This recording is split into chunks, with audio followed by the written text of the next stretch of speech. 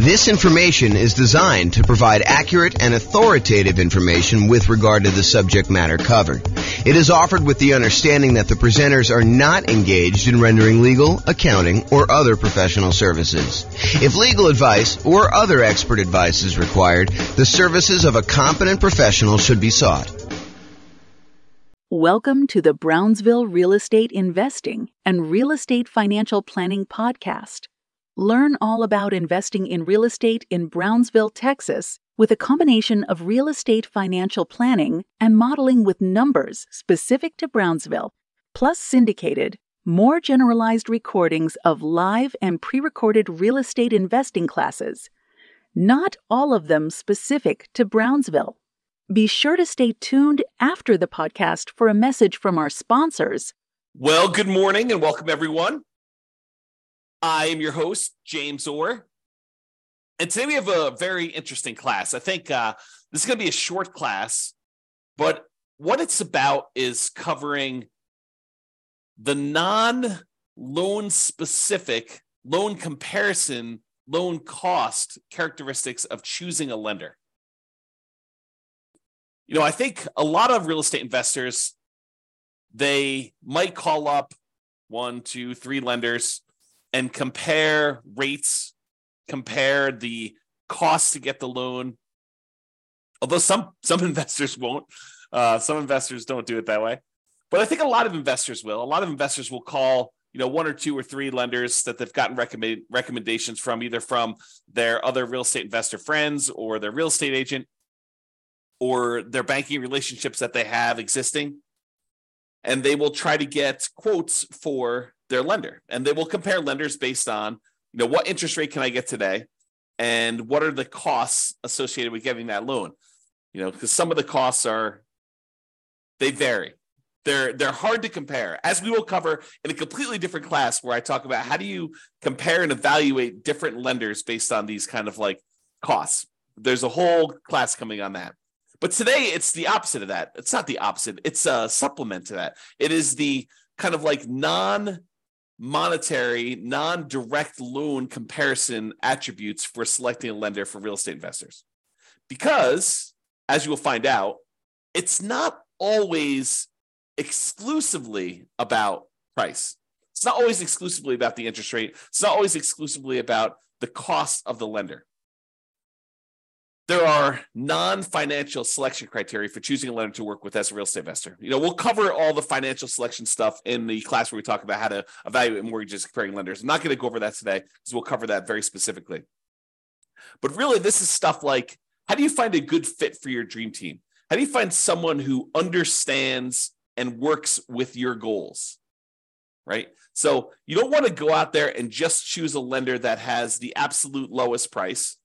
If you need help with someone who's going to sit down with you and make a plan with you and help you understand what it's going to take for you to be able to buy 10 properties or 15 properties over the next whatever time period you're doing it. If you're doing Nomad, if you're trying to buy 10 properties, 1 per year, a lender who's going to sit down with you and work through that math and help you understand debt to income. And is this property going to help you get there, or is it going to really hurt you? Or is it going to limit your ability to buy the next property? Someone who really understands your situation and is willing to assist you as part of your dream team, part of your advisory council. If you think of this as running a real estate investing business, this is sort of like your board of directors, your set of advisors who is assisting you in doing that. So sometimes you'll have 3 lenders that you're considering, and they're all relatively close on price. Maybe they're off by, $500, $1,000, maybe $2,000. And, one of them is just far and away a much better team member. They want to see you be successful. They're like, hey, come on in. Let's go over all your numbers. Let's go over like a plan to get you where you want to be with, the 15 properties or the 20 properties or the 5 properties or 100 doors or whatever it is that you're trying to accomplish. They're on your side. They're part of your team. They want to help you succeed and understand what it's going to take for you to get there financially. You're not just guessing and researching online and trying to like figure out what applies to you and what doesn't apply to you. They're an expert in their getting loans and brokering loans, and they're going to assist you in understanding what you need to do that. And maybe they happen to be the cheapest one, but as you'll probably discover, I think this is just how it is, that they will probably not be the cheapest one. They'll be the one that's $1,000 more or $2,000 more. And then you got to decide, are you willing to pay a small premium in order to have a team member who is helping you achieve your overall goal and not just choose the cheapest one? And that's something you need to decide. But it's not always about price. It's not always about being the cheapest one. It's not always being about, the other thing. It's sometimes about the value you're getting for paying this person as part of your team. So I think one of the factors, one of the non-financial, non-monetary reasons for selecting a lender is, are they a good advisor as part of your team helping you achieve your specific goals? Do they have expertise in that? Are they willing to sit down with you? Are they willing to help you? Are they willing to work with you in order to achieve your goals? So that's one factor. Are they a good dream team member? Number two, overlays. So an overlay is an additional criteria, an additional restriction that lenders place on loan products that their company usually sells that is different than the baseline criteria. So for example, for doing a FHA loan, let's say the credit score typically for doing the FHA cuts off at 620. And I don't know that from memory. You'd have to go look it up. But let's say it does. Let's say it cuts off at 620. A single lender can choose to make their company safer, to make sure that the loans that they're underwriting perform a little bit better. They could say, our minimum credit score for doing an FHA loan is not 620. 620 is what FHA will accept, but we are going to require 640. They've added an additional overlay on top of the criteria that FHA has set, and that they're making it a little bit more conservative, a little stricter for you to get that loan. And so it's important for you to understand where certain lenders have applied these overlays, what overlays they have in place. And some lenders really know these, right? They're like, hey, listen, traditionally, if you go straight to FHA or you go to another lender, they're going to say it's 620. For us, it's 640. And they'll tell you up front. Other lenders may not know. They may not understand all of their overlays and where they differ, especially new lenders who haven't been in the industry that long and don't have a wide kind of like swath of experience to be able to say, this is different than where I was in my last company. Because they may be telling somebody, that this is the rule, but the rule is really specific to their own company. It may not be the generic rule for the entire industry, and theirs may be different than what the industry standard is. So dream team member, whether they're going to be a good part of your dream team, and overlays.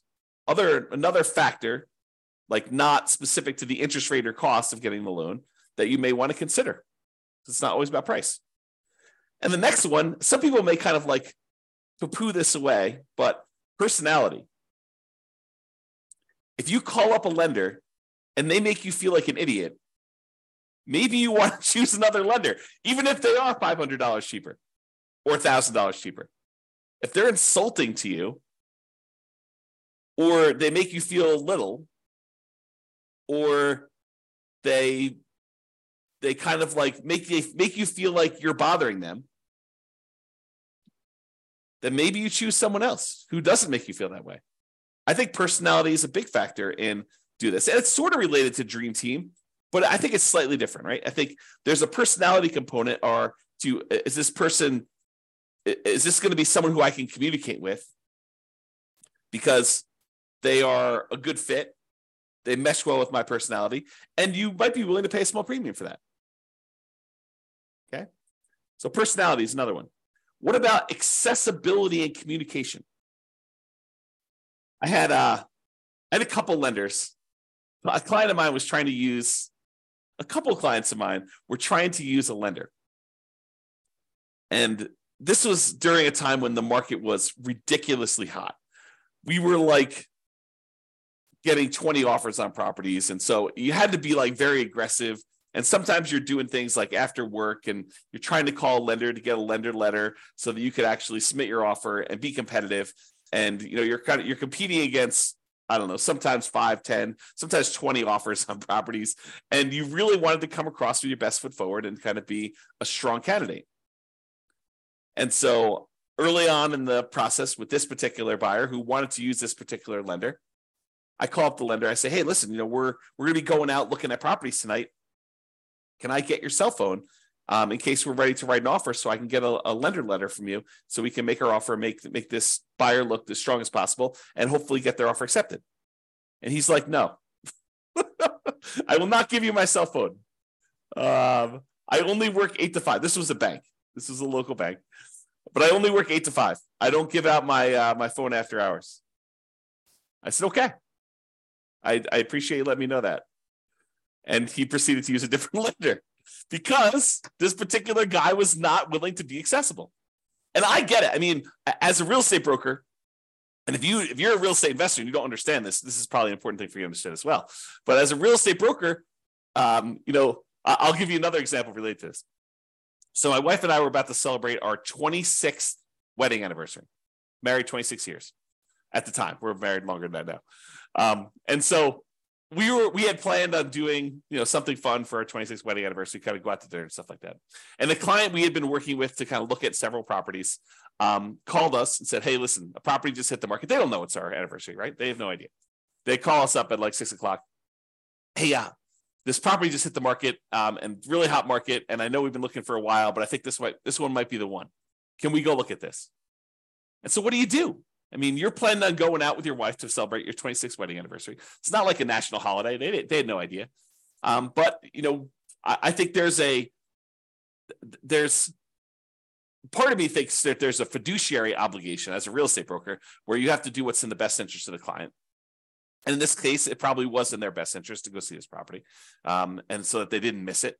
Now, you could argue, hey, James, get someone else to cover for your business. Yeah, that's definitely a possibility. You could have done something like that. But there's this weird sort of like inconvenience of you had planned on doing something for your wedding anniversary, and someone calls up last minute and they're like, hey, I really need something, and it needs to be now because if we wait till tomorrow, they could have 27 offers. And if we get an offer in tonight, there could only be 6 offers. And if we make an offer that's really, really compelling and, that makes sense, it could make it to our advantage to do this offer right now. And so there's this kind of weird trade-off between being available, being accessible, being kind of someone who jumps and does what needs to get done in order to get offer accepted versus, nope, I don't take calls after 5.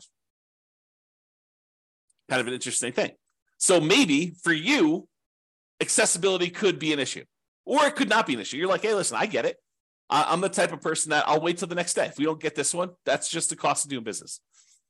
If that's you, that's fine. And maybe it doesn't matter. But some people, it does matter. And that could be a selection criteria.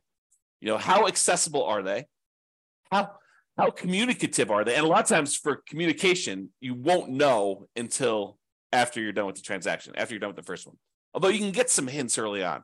But some people, they're really good at the aggressive follow-up to get the person to say, hey, I'm going to go with you. And then they disappear while you're under contract because they're really, really good at following up with everybody who's calling in, but not really, really good about doing the deal and doing the communication of, okay, this is where you are in underwriting. This is what we still need from you. This is how we need to do this. And some of them kind of refer that out to, their team members. They have their team members calling, and maybe their team members aren't great at communicating, or they're not great at keeping you in the loop and stuff like that. And so, it could just be, that person's really great, but their role is as rainmaker, and their role is not to keep you informed about how the loan is going, or they don't perceive their role as being that. And maybe the company doesn't perceive their role as being that. They're like, hey, listen, your job is to go out there and get business, and then we will take care of them from then. We'll have, we have admin people and underwriting people, and, there'll be other people following up with your guys, but your job is to go and meet people and to bring in new guys. Something to consider. If you're writing an offer, especially like on a weekend, and you need to know from the lender how much can we ask for in seller concessions, because in this particular property, you need to have seller concessions in order to make your numbers work, and you can't get a hold of them, that could be potentially problematic with you getting your offer accepted, because seller concessions could be a factor in whether it makes a deal work or not. And if you don't know the boundary conditions of seller concessions, you weren't planning on doing it, but this property, it really needed to happen, and you're trying to get a hold of a lender on a weekend, and the lender's not around, could be potentially problematic. So that's important to understand. This reminds me, I think we're going to cover this very briefly here in a second, but it reminds me, I'll make this point now. Just because someone is really, really good at explaining to you the loan programs does not mean they're good elsewhere. Someone who has knowledge, and this is more of a generalized thing in life, right? I teach a lot of real estate investor classes. And so when I'm up in front of the room, if I'm really good at presenting class content, which you may or may not think that I am, but if I'm really, really good at presenting class content, people automatically assume that means I'm a good real estate broker, which may not be true. Think about that, right? The skill of being a good stand up in front of the room, class teacher, presenter sort of person does not necessarily mean that I am a good fill out a contract, understand contract law, understand showing properties, be able to get you in there, good negotiator, understanding market stats, although market stats might be part of the presentation skill set, or being able to analyze what the market stats mean. Like the skill sets for those different things, they don't necessarily lead A to B. Because I'm a good presenter does not mean I'm a good real estate broker. Because someone is is good at following up with you in order to get the business does not mean that they will be good at the loan part, that they understand the ins and outs of the loan process, that they understand, just because they understand loans does not necessarily mean that they understand PMI. Just because they understand kind of like generic loan stuff and like what it takes for you to get pre-approved does not necessarily mean that they are going to be good at helping you structure your plan for 20 properties. I don't mean to scare you away. I'm just trying to point out to you the obvious that one skill in one particular area does not make you skillful in others. Now, they tend to correlate. There is a little bit of a correlation, right? Someone has knowledge about, one aspect of doing loans, they might have a higher probability of having expertise in other parts of loans. But use like a sports analogy. Just because someone is a good 3-point shooter doesn't mean that they are necessarily, good at defending or good at layups, or just because someone is good at, getting rebounds does not necessarily mean that they're a good 3-point shooter or a free throw shooter, right? The different skills. Think of it that way. Okay. So accessibility, communication, and being available to do stuff. And then I have another point here about going above and beyond. So I had a client once where the lender required a second appraisal late in the game. Not the mortgage broker, but the person that they were brokering the loan to, the actual lender, the one that was going to provide the money. They were actually requiring late in the game a second appraisal. And I think part of it was because the first appraisal, there weren't a lot of really good comps, and they wanted a second opinion on this. And this was a really good client who had bought a lot of properties with me, and this particular lender was trying to make a good impression, and they really wanted future business from this particular person because they suspected, and they were right in suspecting, that this person was going to go on and do multiple loans in the future. And so there was going to be an extra, in this case, $2,000 cost to have this second appraisal done. And the mortgage broker ate that $2,000 cost. They paid it. Not the buyer, the lender, the broker, the mortgage broker themselves actually paid the $2,000 for the second appraisal. Now, if you're choosing the cheapest option, is the lender going to do that? Probably not. Probably not. Okay. So you probably don't get that with the cheapest lender. So that's something to consider. Now, it is important to understand this. Lender programs vary. Just because one lender you talk to says it can't be done, it doesn't necessarily mean that it can't be done universally. It may mean that they're not aware that it can be done or how to do it, or that there are options for doing it. It just means that that particular lender tells you, no, we can't do this. Different lenders have different loan programs, in case you did not know that. So not every lender has every loan program. Not every lender has certain loan programs that other lenders have. Different lenders look at things differently and may be willing to do something that other lenders won't. There are guidelines for qualifying for these loans, but sometimes interpreting those guidelines varies a little bit from lender to lender from time to time. There's some that are universally, I would say that, like 99.9% of the guys, they're saying, yeah, this is how that goes. but there are occasionally somebody who interprets something differently. And it may be interpreted in your favor, or it may be interpreted not in your favor. And you may be required to go look for another lender, or you may be incentivized to use that lender repeatedly. Different lenders, as I pointed out, have different knowledge levels. Not every lender is an A+ lender. Not every lender is an F- lender. Just like there are good attorneys and bad attorneys, and good real estate agents and bad real estate agents, and good priests and bad priests, and good football players and bad football players, there's a range of skill levels out there, and you should realize that that does apply to lenders. Some of them really know their stuff and are awesome to work with. Some of them are brand new and they're super sincere and they really want to do a good job, but they just don't have the knowledge level yet. And you may be still willing to work with them and just kind of realize that they are new. And they may ultimately be amazing members of your team. Or they may not be. They may be out of the business in 3 months and, you're part of the wake of disaster that was left over, all the carnage from their 3 months in the business, right? You just don't know. So when I talk about lender programs in the future, and when I talk about all the different programs and stuff like that, what I'm talking about is primarily what most lenders will do. There probably are some loans that I'm not covering because I don't know much about them. Just like some lenders don't know about some loan programs. I have blind spots as well. Okay? So, in conclusion, if you need a specific loan, select the lender that offers that loan. Don't say, oh, my selection criteria is this, but then I only have one lender that's willing to do this particular loan program. You got to go with that lender, right? So I think that trumps a lot of different things. However, if several lenders offer that loan, you'll want to select the lender for your dream team. And comparing interest rates and costs to get the loan, they matter totally. And we're going to cover that in a separate class. It's that important. There's kind of like a separate class of how do you compare loan A to loan B to loan C, especially when they don't all call everything the same. And sometimes they have different interest rates with different costs. And how do you actually do that analysis? So we've got a whole separate class coming on that. But there are other non-financial aspects to considering a lender, and that's what we hopefully covered today to give you some insight as to some other things you'll want to consider. And if you have some other ones, maybe point out to me some ones that you have that might be good there too. That's all I got for you. This has been James Orr.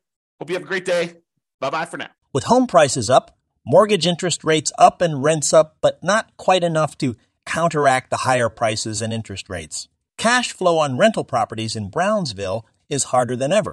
Book a call with the Real Estate Financial Planner to apply our proprietary 88 strategies to improve cash flow on your rentals. See the show notes for a link to schedule your call and improve your cash flow today.